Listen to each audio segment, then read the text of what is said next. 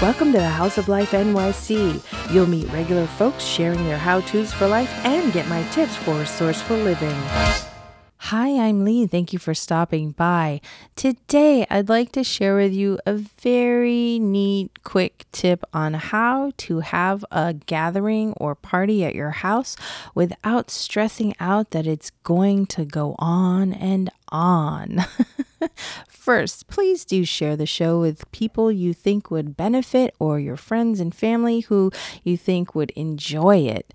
All you have to do is click the share icon on your favorite podcast app or just send them a link via text, email, or tell them about houseoflifenyc.com. Thank you so much for helping me grow the show in this way. So this tip stems from July 4th, today actually, which is this Thursday, and that's when I do my best to post episodes. And today is July 4th, 2019. So tomorrow I'm going to Lexington, Kentucky to give a short talk on avoiding newbie mistakes for Lexington podcasters. It's actually a Lexington podcasters meetup. I'll be representing Asian American Podcasters Association. That's me, as well as the Women of Color Podcasters group. And if you're not a member of either one, go to Facebook and join. So it got me thinking that I have a lot of things to do before I get on that 7 a.m. flight tomorrow. And yet I wanted to have a short, gathering, a July 4th gathering. And I'm the one people come to hang out because you can grill in my building. And so that's what we do. And then I thought, well, gosh, I don't want it to turn into a lengthy, overdrawn affair because I don't want to stress out.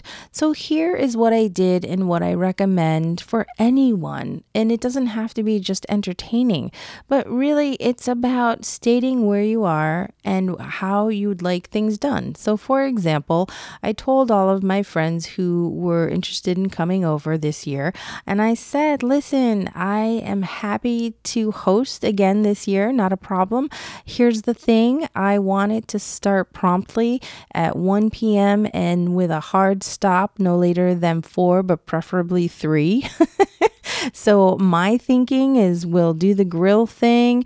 And, I didn't want to be outside either because it's so hot and humid. So I said, here's my thinking.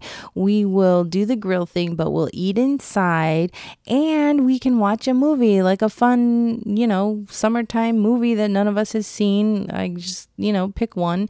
And so everyone was fine with that, and it helps because then they can plan their time and their day too. And it became a running gag. When people came over, we started looking at the clock and at around 2:50, 3 p.m., I started bringing out the take-home containers and I said, hey, everyone, have at it. Make sure you take something with you. And the joke was, we've got to be out by 3:30. It was really funny. But really, I share this anecdote with you to say that it's okay to go with the flow of where you're at. And the key, though, is to figure out what it is you want. What is your goal in any situation? For me, my goal was to still be able to see my friends and hang out on the July holiday, but within a certain time frame. But here's the key. If you know what your goal is in any situation, then you know what your action steps will be. It's almost as though things fall into place. And hey, I could have told my friends, hey, I'd like to do this at 1 o'clock. I'd like it to end at 3 or 4 tops. And they could have been like, yeah, no, I'm busy. I don't want to do that. And that's fine. But I announced my intention and what would work for me. And I'm glad I have friends who understand me, first of all. It's like you don't have to go home, but you can't stay here. But we did. We had a great time. We had steak, we had chicken, salad. Oh, and that's the other thing. When you have a gathering or get together, it doesn't have to be crazy. You don't have to overdo the food. We basically had the steak, the chicken, a salad. I made celery and carrot sticks with a homemade French onion dip. And by the way, French onion dip is really easy to make at home without the chemicals. I'll give you the lowdown. Here's the bonus.